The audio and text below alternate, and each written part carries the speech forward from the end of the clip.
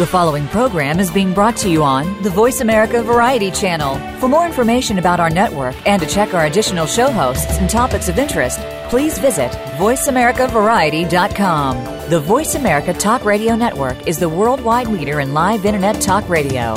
Visit voiceamerica.com. The views and ideas expressed on the following program are strictly those of the host or guests and do not necessarily reflect the views and ideas held by the Voice America Talk Radio Network, its staff, and management.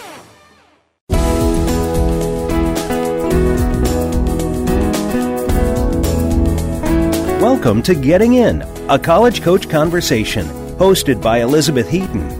There are so many challenges involved in the college process, including choosing the right college, planning a payment strategy, creating a high school plan, and much more.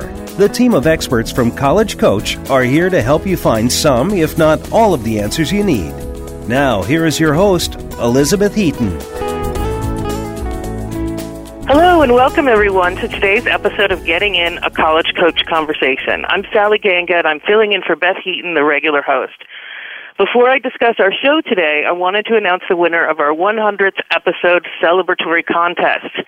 Eamon Ryan, and I apologize if I'm not pronouncing this correctly, it's E-A-M-O-N Ryan from Crystal Lake, Illinois, has won 10 hours with one of our experts. So that is a very big deal. I can promise you that, that's actually quite a money saving. So congratulations for that. And I just want to let you know that we'll be reaching out to you by email very, very shortly. Now on to today. For my third segment, I'll be talking with Amy Alexander, also an educational consultant here at College Coach, about the role of the interview at highly selective colleges and universities. For my second, I'll be talking with Christine Kenyon, educational consultant at College Coach and former admission officer at Babson College, about unique and focused programs for women at various colleges, often geared towards promoting leadership and providing mentoring. For the first segment, however, I'll be talking to Jean Mahan, college finance consultant here at College Coach, and we'll be discussing how to compare, or I should say Jean will be telling me how to compare financial aid awards from colleges, because I don't really know much about that. So welcome, Jean. Thanks, Sally. Nice to be here today. Oh, thank you. Yes, really appreciate having you here. So let's just dig right into it. When we talk about comparing financial aid awards, obviously that tells me that awards can be different at each school. They're not going to be standardized. So tell me more about that. Sure. So it's really can be a confusing process. It's not an apples-to-apples comparison, unfortunately. And, very likely, even though your family contribution is the same at every school, the cost of the school or their ability to award financial aid is going to impact how much your family receives. So a school that has a very large endowment and devotes a lot of money to financial aid and merit scholarships is more likely to be generous and may possibly meet 100% of a family's demonstrated need. Whereas another school may only be able to award 60% of that family's need, which would leave them with a fairly significant gap that they would have to come up with in addition to their family contribution. So, it's kind of difficult to say, okay, I'm getting a scholarship from this school. The thought process is, well, I'll also get the same amount from this other school, but that's not likely to be the case. I think for a lot of families at their in-state public, those costs are usually running maybe in the low 20s. If your family contribution is close to that or even exceeds that cost of attendance, it's unlikely that you'd get any need-based financial aid from that school, where your same family contribution at a $60,000 or $65,000 school could net you some financial aid. Mm-hmm. Yeah, I remember talking to a friend of mine who said she didn't think she would qualify for aid. And I said, well, it's different at a public school and a private school, because you won't qualify at a public doesn't mean you won't qualify at a private. And she was she didn't realize that. Right. And that's so true. And that's why, unless you've got, millions and millions of dollars in the bank, and you probably wouldn't be listening to this segment anyway, then, you should definitely apply for financial aid. But what happens now is the award letters are starting to come, and we've already been getting calls from families asking us to sort of help them understand what these different types of aid mean. So basically, again, award letters look different from school to school, but usually what they'll tell you is what their costs are, and they include direct costs like tuition fees, room and board, as well as some indirect costs like books, supplies, transportation, and personal expenses. So what I usually recommend is for families to take their direct costs, the costs that are fixed that they really have very little to no control over, like tuition fees, room and board, and subtract all the grant and scholarship money that their student has received. So that's the free money. When you subtract that, that's your net cost. Now see what you have to come up with and determine how you plan to cover that balance. Maybe you've got some savings that you're going to use it. Maybe you're thinking about student loans or potentially parent loans as well. Maybe you're thinking about covering that with out-of-pocket expenses throughout the academic year. So really looking at that number and taking, comparing it to what you might have to pay at other schools, and then, making your, hopefully you're making some of your decision based on finances. Talk to your child about the indirect costs that you'll be responsible for as a family. You're going to have to worry about transportation. Is your child going to need to fly back and forth? That's going to be more costly than maybe getting in the car and taking a road trip. Is your child, kind of frugal, or are they a spendthrift? That's going to mean more in the way of personal expenses. Books are going to be more for an engineering major than they may be for a history or English major. So those things have to be kind of figured out, and how are we going to pay for these, and who's going to pay for them, the student or the parent? Mm-hmm. Right, and it's better to plan it ahead of time than definitely get a big credit card bill. Exactly. down the road. This is definitely a 4-year plan, so be thinking ahead. And scholarships and grants are free money. That's great, and you don't have to repay that. And some of them are merit-based because your child has some talent the school wants. Others are based on your family's need. One thing I usually caution families about if their child has received a merit scholarship is to make sure they know whether that amount that's been quoted in the letter, is that for 1 year or for 4 years? And what does that child have to do to maintain that scholarship? Is it a certain GPA? Is it playing a sport, playing the violin or whatever? And if your child loses the scholarship, does he or she have a chance to earn it back, or is it gone forever? I usually recommend that families ask how many students bring that scholarship from freshman year to sophomore year, what percentage of students. And if it seems very low, then be prepared that your child might be one of those who doesn't carry it forward. So that could add to your costs later down on the line. Yeah, I had a family with relatively high need, and their daughter got some great scholarships to a school that honestly she was very well capable of doing well at, but she I don't know, she didn't do well. She broke up with her boyfriend. She had too much fun at other times, and they lost the aid, and that was that. And suddenly the family couldn't afford it, so it was very tough. And some very generous schools can make, if there is need in the family, can make that up with need-based aid. But what I think a lot of kids and sometimes their families don't understand is even if you attended a rigorous high school and did very, very well, college is a whole different ballgame. And for many students, it's their first time away from home for any significant period of time. They're on their own. There isn't a teacher reminding them that there's 400 pages to be read by Friday and a quiz next week, And so I think that there's a lot of adjustments, especially in the first semester, that could cause a student's grade point average to dip a little bit below what the family expected. So, just making your child aware that, whatever it is that they earned that scholarship for, they need to maintain that talent, that grade point average, whatever it is. Mm-hmm.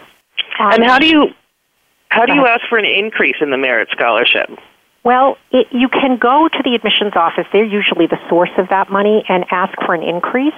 You want to maybe show something new, maybe new test scores or an award that the student might have received.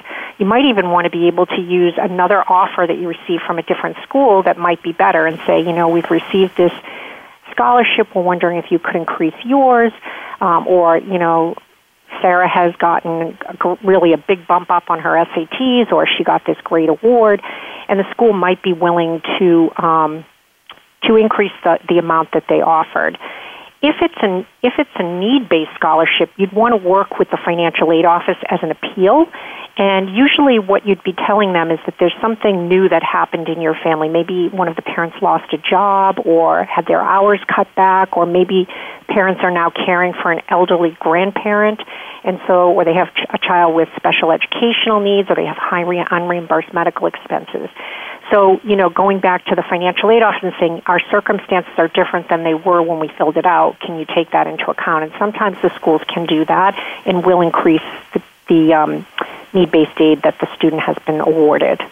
So it's always a good idea to make sure that the financial aid knows of things that aren't regular. If you submitted that FAFSA and things were good and then things took a dive afterwards, you definitely want to reach out and let them know that. Mm-hmm. Yeah, and I can tell you that, at University of Chicago, when I worked there, that was a well-funded institution, and so something like that would have made a difference in the aid package. Yes. It won't automatically, but it absolutely will at some. Right. So, right. So there's different types of aid comes from different sources. One of those is work study. What is work study? That tends to confuse people. It doesn't necessarily just mean getting a job. So work study is described as a grant. So a lot of times a family will see work study grant. It'll appear on the award letter, and they'll think, oh, great, we have this $2,500 that's going to be credited to the bill when it comes through. But it's actually a different kind of a grant. It's a grant that you actually have to earn. So it gives your child the opportunity to work usually on campus, about 5 to 10 hours a week, and your child will receive a paycheck on whatever schedule the university pays their employees. And your child can use the money to cover books, transportation, expenses, coffee, whatever it is. And the good news for parents is that if your child has a work-study job, you don't need to send an allowance. Woohoo! Save you a little money. And the good news for students is that they're earning money. They're getting experience that they can hopefully include on a resume. I mean, sometimes it's a food service job. My daughter started chopping salads as a freshman, but she moved on to bigger and better things. We do still rely on her for those great chopped salads that she learned how to make. So, different types of experiences the student can get.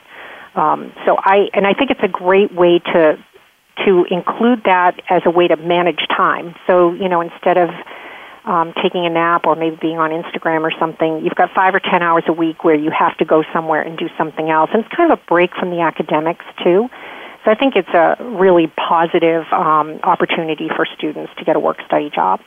I'm just going to put in another plug for work study. I was work study, and that's how I got a job as a tour guide in the admission office, which led me to being an intern in the office, which, guess what, led me to working in an admission office and this job. So I'm just going to put in that additional plug. It can really be something that gets you going towards your career. You're so right.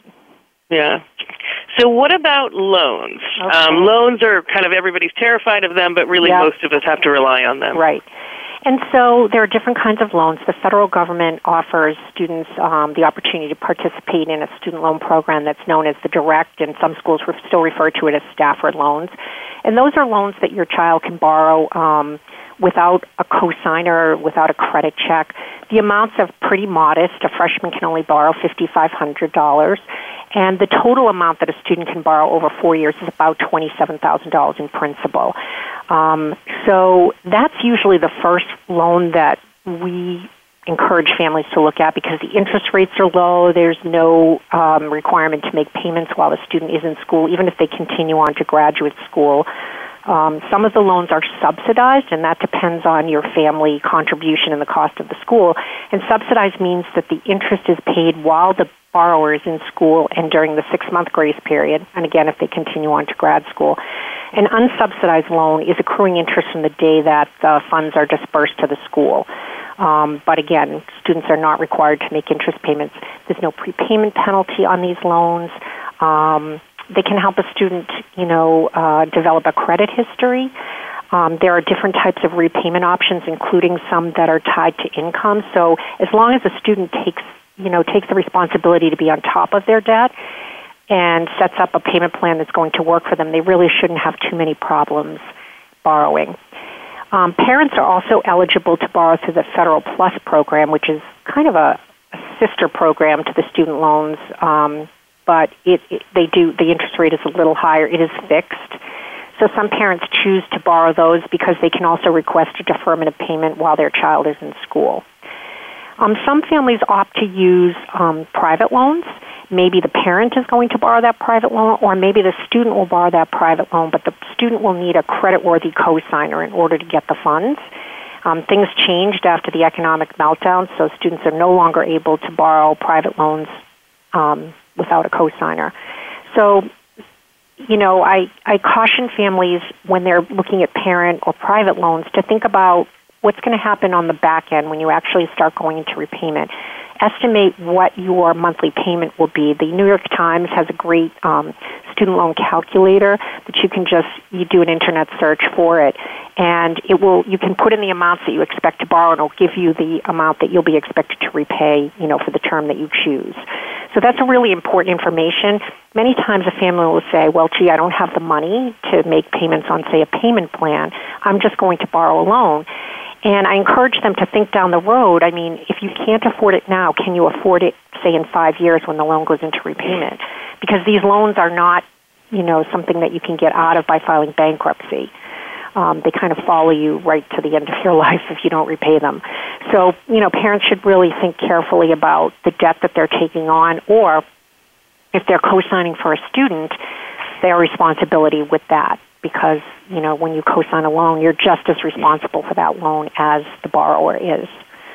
So there's a website, it's called finaid.org. It's finaid.org. And they have a calculator that you can use to kind of compare award letters. So I'd encourage people to check that out if they're interested. But I think a simple way is just to do a spreadsheet, put in the cost of each school, subtract out the free money, and then see how much you'd have to borrow or come up with out of pocket. And that's going to be the best way to determine, which one you can afford. Mm-hmm. Another thing parents have to think about is how many children they have to educate. So, maybe this is your first child to go to college and you're thinking of borrowing $20,000 a year for 4 years. That translates to $80,000 and a payment of about $800 a month when you're in repayment. If you have 1, 2, or 3 more children that need to be educated, you really want to think about how much you'll be able to afford, how old will you be when the last one finishes, will you ever be able to retire if you've taken on this much debt, and so to really proceed with caution when borrowing loans. Mm-hmm. Absolutely. Well, I think you've given parents a lot to think about. I mean, aid is a huge factor for 99% of us these days. So, all right. So thank you again, Jean. And everyone, listeners, we'll now be taking a short break. And when we return, I'll be welcoming Christine Kenyon, formerly of Babson College, to discuss special programs for women at the college level.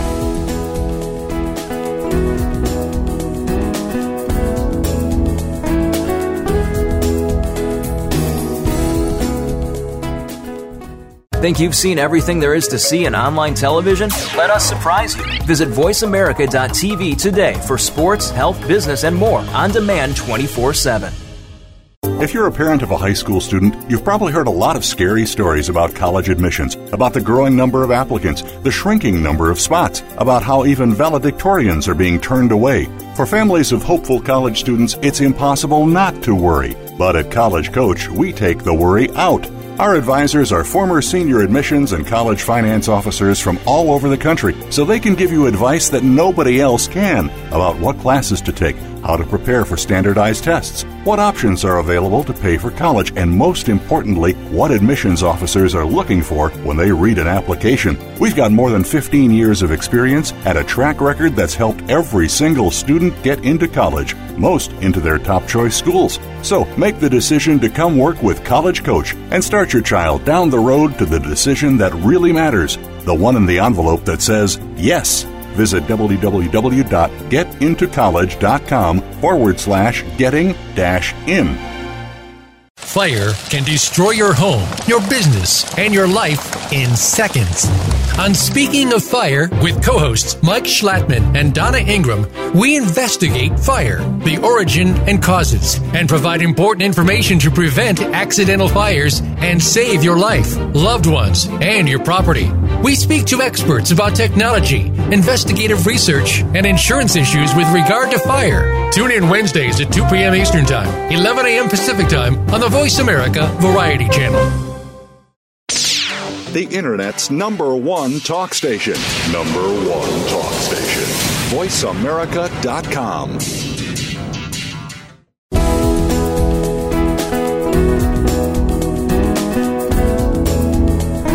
You are listening to Getting In, a College Coach Conversation. To reach Elizabeth Heaton or her guest today, please call in to 1-866-472-5788. That's 1-866-472-5788. Or send an email to gettingin.voiceamerica@gmail.com. Now, back to the show. As I mentioned previously, Christine and I will be discussing leadership and mentoring programs for women. So welcome back, listeners, and welcome to Christine. Thanks, Sally. All right, so I think that this is a particularly interesting topic right now when, whether you're happy with the political state of affairs right now or not happy with it. It was pretty interesting to watch the enormous women's marches all over not just on Washington, D.C., but all over the country. There's been sort of a lot of talk about more women trying to get into politics. And so I think that it kind of brings us maybe a special level of importance to college programs that promote leadership and mentoring among women. So is that, what do you think about that, Christine? Yeah, I totally agree. When I was looking at colleges back in the day, I didn't even know that these types of programs existed. I didn't know to ask about resources for women on campus. It wasn't even something on my radar. And so I think it's just really interesting, and especially as you highlighted with the timing of what's going on today, to note that there are a lot of really phenomenal programs throughout the U.S. at different colleges and universities that are specifically aimed at women and educating young women, promoting confidence in young women, and helping them prepare to become future leaders in all different career paths and areas that they study. So I think it's something that for young women who are embarking on the college search process right now, beginning to do visits to college, this is something that can be really helpful because now you can be more informed and you can know to ask about these programs if it's something that you think might be helpful for you in your development in college. Mm-hmm. Yeah, these programs offer some pretty amazing opportunities. I was looking at the list that you provided me. There's one at Barnard. It's called the Athena Center. Yeah, Barnard's really interesting because, it is a women's college, and so they are dedicated to educating women and providing that unique kind of educational experience. But beyond that, they do offer something called the Athena Center. So this is something students can even more so opt into within their Barnard experience. And so the goal of the Athena Center is really to help students make informed and strategic decisions that really reflect what their goals are, both personally and professionally. And you'll hear a lot of similar statements like that when you look into mission programs of these different women's leadership programs throughout different colleges in the U.S. But what's neat about the Athena Center is that they have a scholars and a fellowship program. So there is funding available for students specifically to gain additional leadership opportunities. There's a program specifically for women in politics, which is pretty neat. And then beyond that, students can always opt into the mentoring and enrichment programs. So they have a lot of workshops focusing on entrepreneurship and leadership. And the mentoring piece is something that you'll see again and again at these different programs at the collegiate level, because I think a lot of these women's resource centers are highlighting and noting how important it is to have a cohort of peers and to be able to connect with somebody a little bit older than you to sort of say, I've been through this, you can do this, here was my experience, let's do this all together. Mm-hmm. Yeah, and I think people underestimate the impact that a mentor can have on your life. I mean, I've never been part of a formal mentoring relationship, but the few informal ones I've had have been just absolutely crucial to my development in my career. So really, get a head start on me. I didn't really have a mentor until, my second year working. Started in college is what I would say. Now, I understand that Stanford has one too, or it has a women's community center. Yeah, they have this really broad-based women's community center.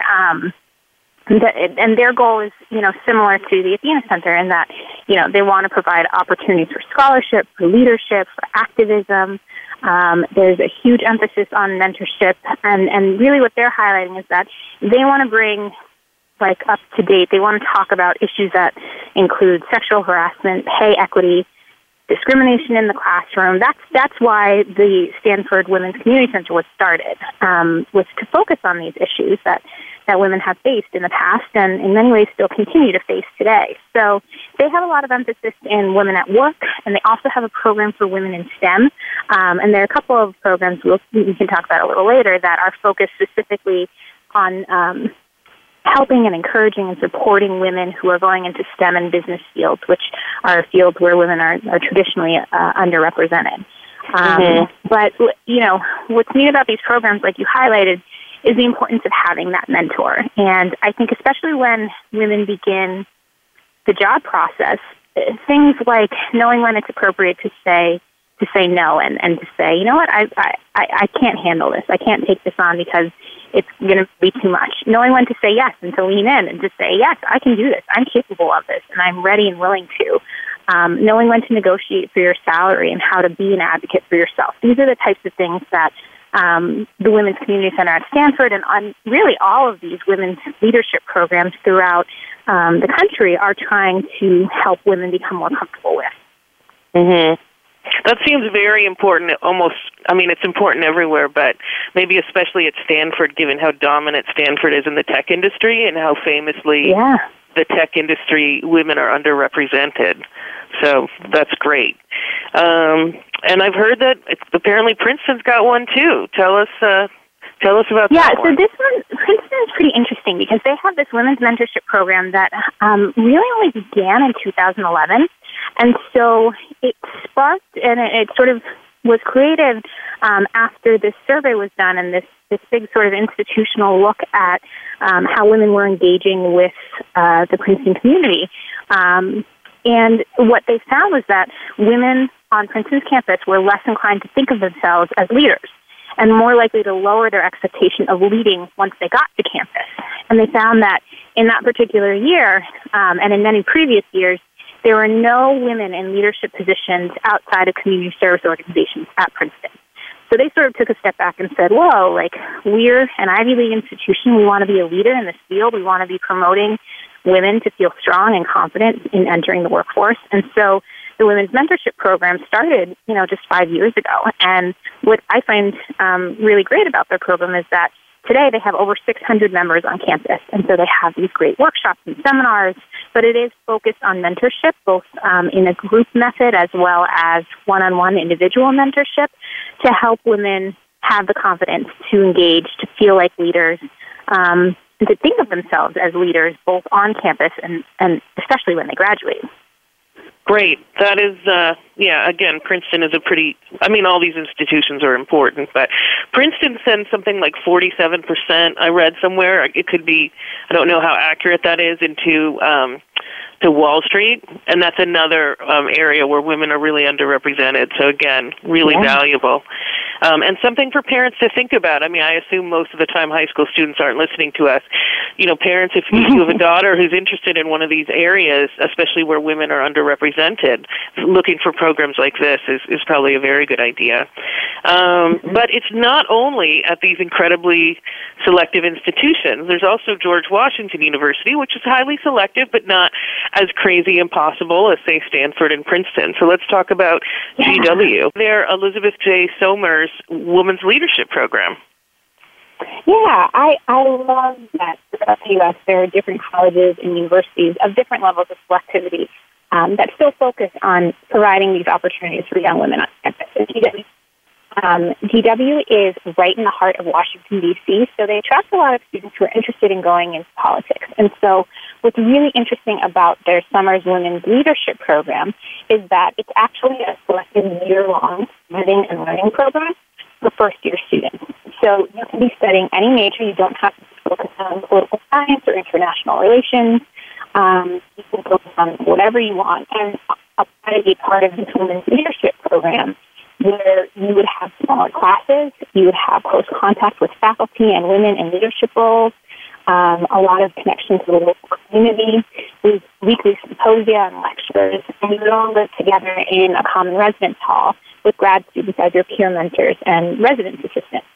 So this is a really immersive program, which I think is really cool for women who are looking for that additional support, especially in a city where women are underrepresented in the political sphere. Okay, great. And we can't underestimate GW's location in D.C. as providing opportunities in the political sphere. What about at state schools? So far we've been talking about private schools, and I think UMass Amherst has a good program. Yeah, UMass Amherst has an awesome program. So their center is called the Center for Women in Community. And what's really neat about it is that it's a center not only for students on their campus, but for any of the students who attend the 5 colleges which are local to the Amherst region, as well as anybody in the county of Hampshire County in Massachusetts, can take advantage of the resources of the Center for Women in Community. So this is a really broad-based and community-driven center. They offer a lot of counseling and crisis services. They offer workshops on salary negotiations, leadership development, networking.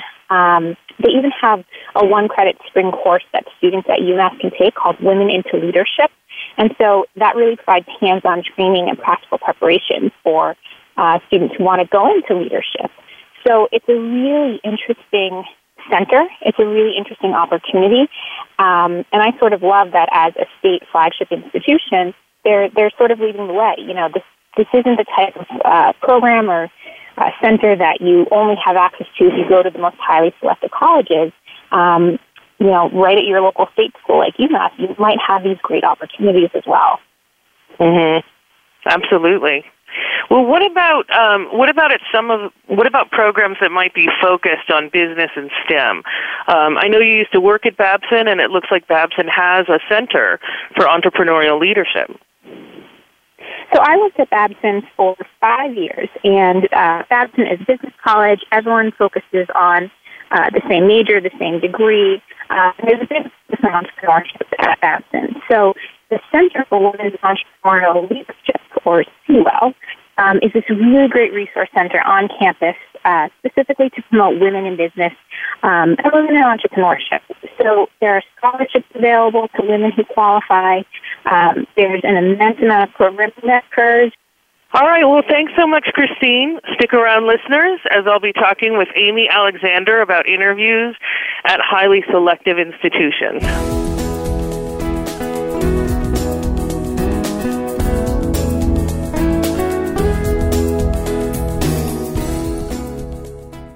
Become our friend on Facebook. Post your thoughts about our shows and network on our timeline. Visit Facebook.com/Voice America.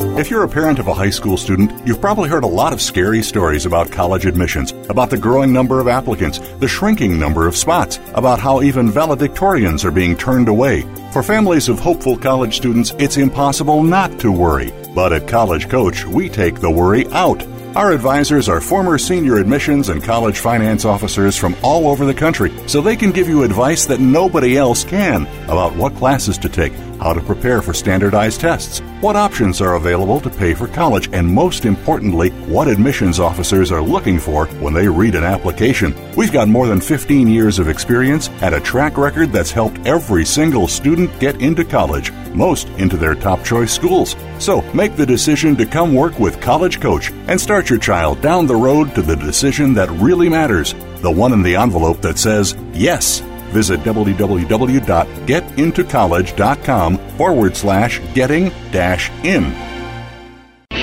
Are you finding your frequency?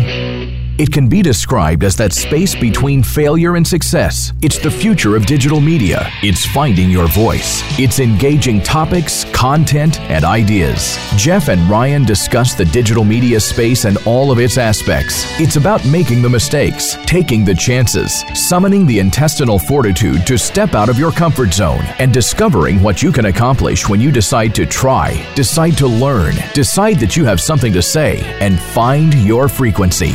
Live Fridays at 2 p.m. Pacific Time, 5 p.m. Eastern Time on the Voice America Variety Channel. Stimulating talk gets those synapses in the brain firing really fast. All the time. The #1 Internet talk station where your opinion counts. VoiceAmerica.com.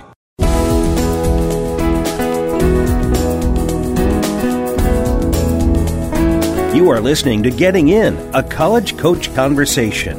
To reach Elizabeth Heaton or her guest today, please call in to 1-866-472-5788. That's 1-866-472-5788. Or send an email to gettingin.voiceamerica@gmail.com. Now, back to the show. Welcome back, everyone. I'm happy to say we have Amy Alexander here, and she will be discussing interviews at highly selective institutions with me and how much they count and all that other good stuff. So welcome, Amy. Thank you so much, Sally. So, Amy, just so that people get a sense of, I think, our background, the extent to which we can talk about this, I'll just mention that I worked and did a lot of interviews at the University of Chicago. What's your background? So great. I actually worked at the Yale University undergraduate admissions office. So I did interviews there as an admissions officer. And then for over 10 years, I was part of the Alumni Schools Committee in various parts of the country. I lived in San Francisco, California. I lived in Washington, D.C. I lived in New York. And I interviewed as an alum prospective students who are applying to Yale. So I've seen it on both sides and can really give some good, juicy advice about kind of both of them. Okay, and that's really helpful because after I got out of admissions, I didn't do interviews anymore as an alum. So I'm really glad you have that perspective as well.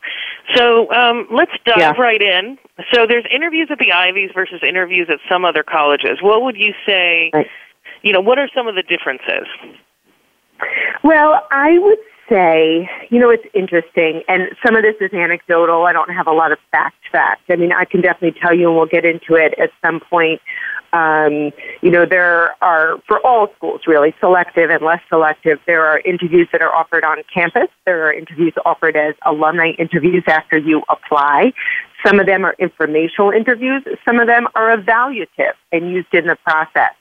I will say that having done this for over 20 years, I do believe that the highly selective ones, they probably have less weight than they do at some of the less selective schools. When you are showing demonstrated interest, you are showing up to a college and you are doing the tour, the information session, showing up for an interview at a less selective college, I think it probably holds a little bit more weight. At the more selective colleges, just to allay any fears for our listeners, probably holds less weight.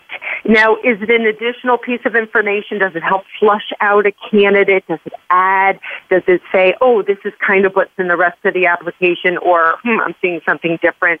Really, unless the student says something really off base, really arrogant, ridiculous, crazy, it's not going to impact the student negatively. Or if a student just shines and does incredibly well, it'll probably just enhance the application. But I would not say that the interview alone, and I want to say that up front, is not going to get you into a highly selective college, and it's likely not going to bounce you out of one. Right. And I agree. I mean, that's, the only times an interview, has really been a big negative in a student's file is when they were overtly rude. Like, I actually love to tell this anecdote because it's so crazy to me. One of our graduate students was interviewing a candidate who was actually from my territory, and I had given the information session at the school that day. And so when she was talking to this candidate, this particular applicant, she said, so Sally Ganga, who you met doing the information session, she's the one who's in charge of of Iowa, where you're from. And he said, oh, that Sally chick. It was just astonishingly rude. No. She said that Sally chick is in charge of whether you get in or not.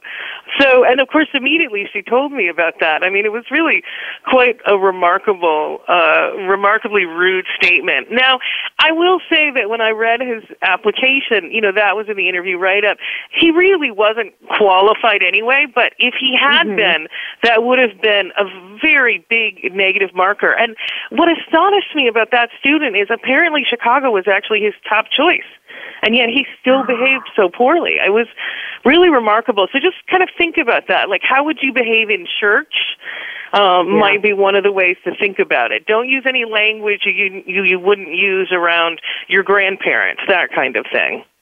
Well, yeah, and I have not a kind of an arrogant one like that as overt, But when I was at the Yale admissions office, I remember, I did a lot of interviews depending on the time of year, and we kept them really to 20 minutes. So some students thought, I didn't do well. But I told them up front, we have 20 minutes allotted. I mean, I'm doing them back to back. And this one student came in and said, listen, I know we only have 20 minutes, so this is what I need to tell you. You probably won't talk much because I need to tell you a lot of things. And at first I thought, wow, what arrogance, what confidence. But he really just had so much he wanted to tell that he didn't think was going to come out in the application, and it ended up being quite lovely. Like, he was a really nice young man. I do remember getting his application. I think I was the second reader. And, a nice boy, but he was so afraid it wasn't going to come out, and he kind of didn't know how to say it any other way. I did say at the end, you probably don't want to start that way. You probably just want to say, I have so much to tell you. Do you mind if I kind of keep going and not stop? And he could handle it a little differently, but it worked out. But you're right. You have to think about your audience and show respect right up front because you're leaving that first impression. Exactly. But I think that's actually a great story because, really 99% of candidates are not going to behave the way my example did. More right. than that. But yours is an example, I think, of, a perfectly lovely young man who was just nervous, and that kind of nervousness is pretty common. And I'll just say that when I talked to a student who was nervous, I never held that against them at all. It would not, maybe they didn't have a chance to make that incredible impression, but it never was anything where I said, well, that's it, I'm not interested. They're 17, they get to be nervous, Yeah, exactly. I'd say, really important for me, too, what I remember is so many times, I remember this particular young man, and he was really lovely, and he did have a couple things. He had so many things that were not going to come out in the application because he didn't want to, overdose and, add on additional pages, which is really good because the admissions officer doesn't want to read them. So use the interview for that. But I would say very, very important is to know the college, know the program, do your research. Make sure you come in especially with a selective college, you have such a short amount of time and you really want to make an impression and you want to show, well, how is that college going to be a good fit? There's so many students that apply. We all know the numbers at the Ivies and the Ivy-like schools are well under 8% admit rate. So you want to really show how is this college the right fit for me and get that across. It's very important maybe coming in knowing specific courses or programs or professors that you'd want to work under. And I think that, if you do it kind of in a modest way and just kind of, wow, I'm just really excited and not in an arrogant way, I think that makes an impression that you've really done your research. I think that's important.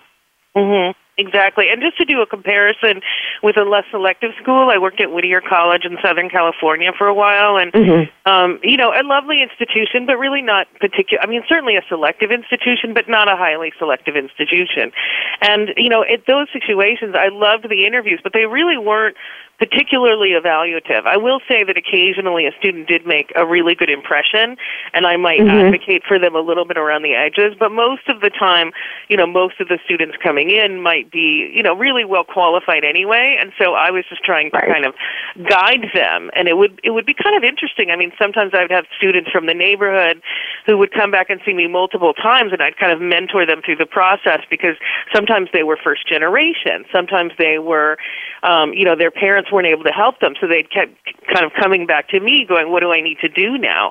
And I will say that for those of you whose students are looking at maybe a less selective institution that admits over 50% of their students, especially if it's a private institution, they might be able to give you that kind of hands-on counseling, and they would be likely be very, very willing and happy to do so. So now, by contrast, if someone had asked for that kind of attention at Chicago, I would have been like, I don't have time for you, and you're really being way too demanding, so please go away. Right.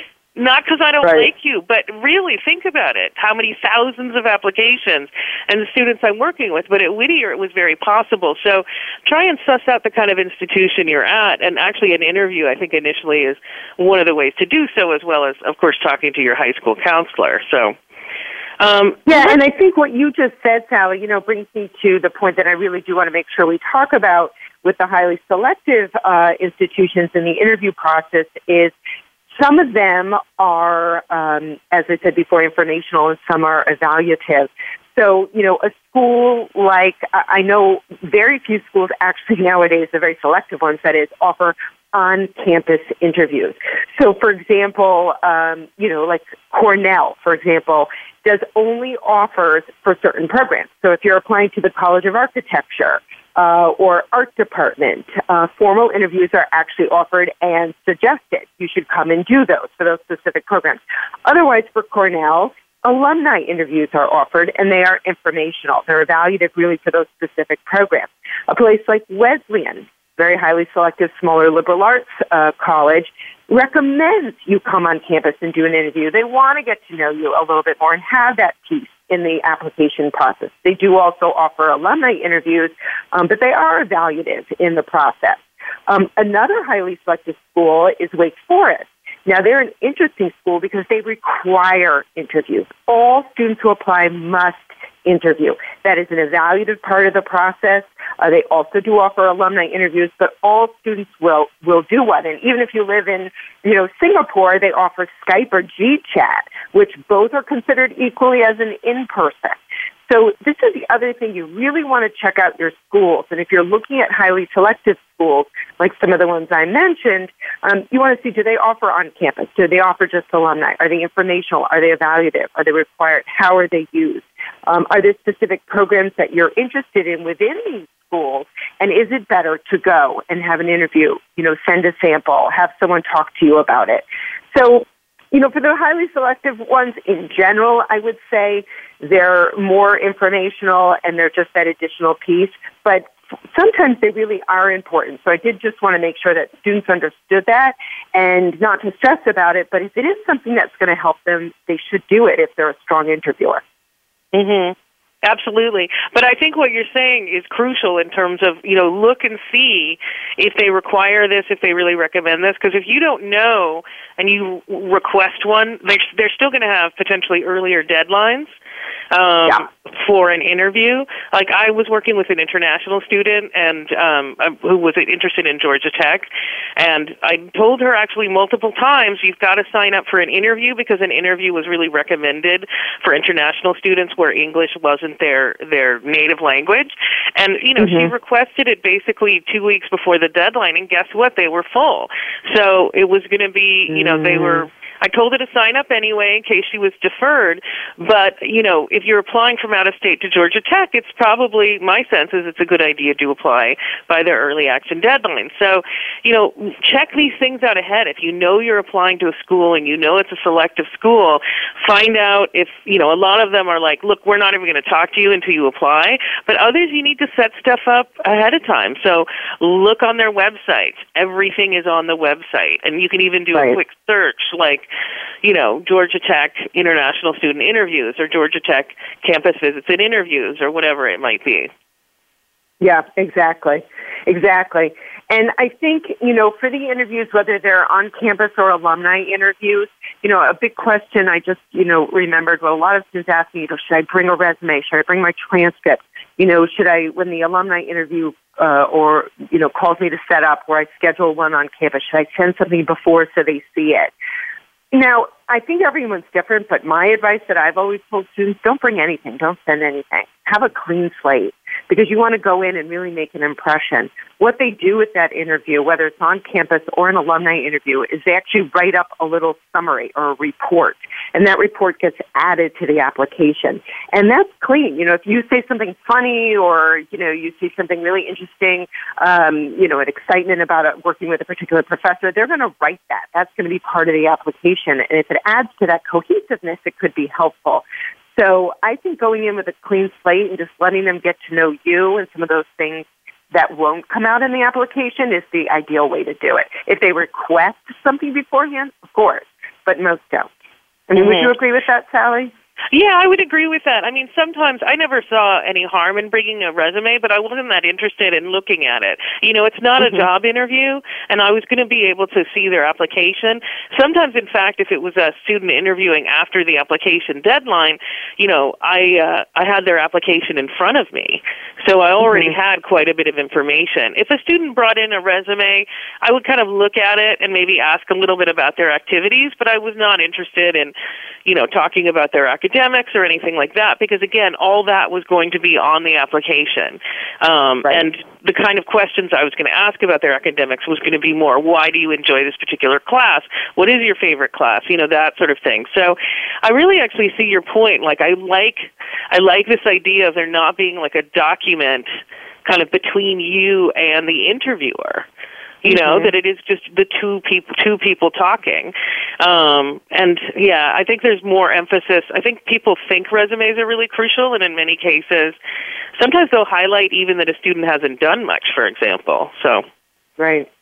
Yeah. The other thing I was thinking when you were talking is, who will your interviewer be? And whether it's on campus or an alum, it tends to be one of two kinds of people. It's for the alum, it's a much older alum, especially for these Ivy schools. You're looking at Yale, Harvard, Princeton, people who like to stay involved in the school, and they graduated years ago. They're in their 60s or 70s even, and this is something they want to, they're close to retirement or they're retired and they still want to spend time staying involved.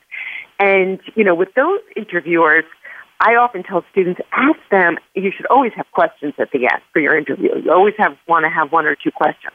But with them, I would say, ask them about their experience. Ask them why they've stayed involved. Ask them, and they love to talk. And they often feel the interview went better because they're talking all about themselves. So that's kind of fun to learn from the older ones.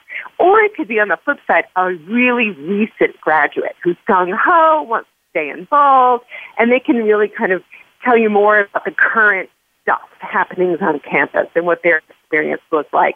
And that's similar, in the admissions office. You have those recent alums who loved their school experience. They want to stay and work at, I worked at Yale soon after I graduated from there and worked there for 4 years and then moved on to other things. Or you have people who've been there forever, and maybe came from another institution or just kind of went there and stayed there for 20 years, so they are a little older. So you do have to think about your interviewer and your audience and how you are going to talk with them, but also the questions you're going to ask at the end. Absolutely. So we only have a few seconds left now, so I'm going to wrap it up. But Amy, thank you so much. I really appreciate it. You're very welcome. Have a great day. You too. And all right, so thanks to the rest of my guests, Christine and Jean. And last, I want to remind everyone that every show is accessible 24/7 on the Voice America website, and you can also download the shows for free on iTunes. If you check out the archives, you'll find our shows featuring the Schools Out and Schools In segments, which began on June 30th. And if you like our show, be sure to rate us on iTunes. It only takes a moment of your time, and it's absolutely free. Last, don't forget, we're here every Thursday at 4 p.m. Eastern Time, 1 p.m. Pacific Time, so check us out.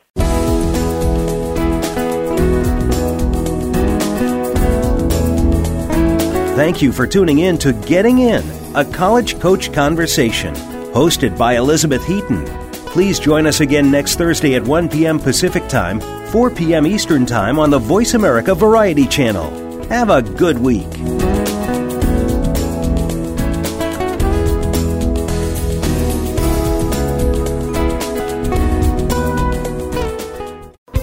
Thanks again for listening to the preceding program, brought to you on the Voice America Variety Channel. For more information about our network and to check out additional show hosts and topics of interest, please visit voiceamericavariety.com. The Voice America Talk Radio Network is the worldwide leader in live Internet talk radio. Visit voiceamerica.com. The views and ideas expressed on the preceding program are strictly those of the host or guests and do not necessarily reflect the views and ideas held by the Voice America Talk Radio Network, its staff, and management.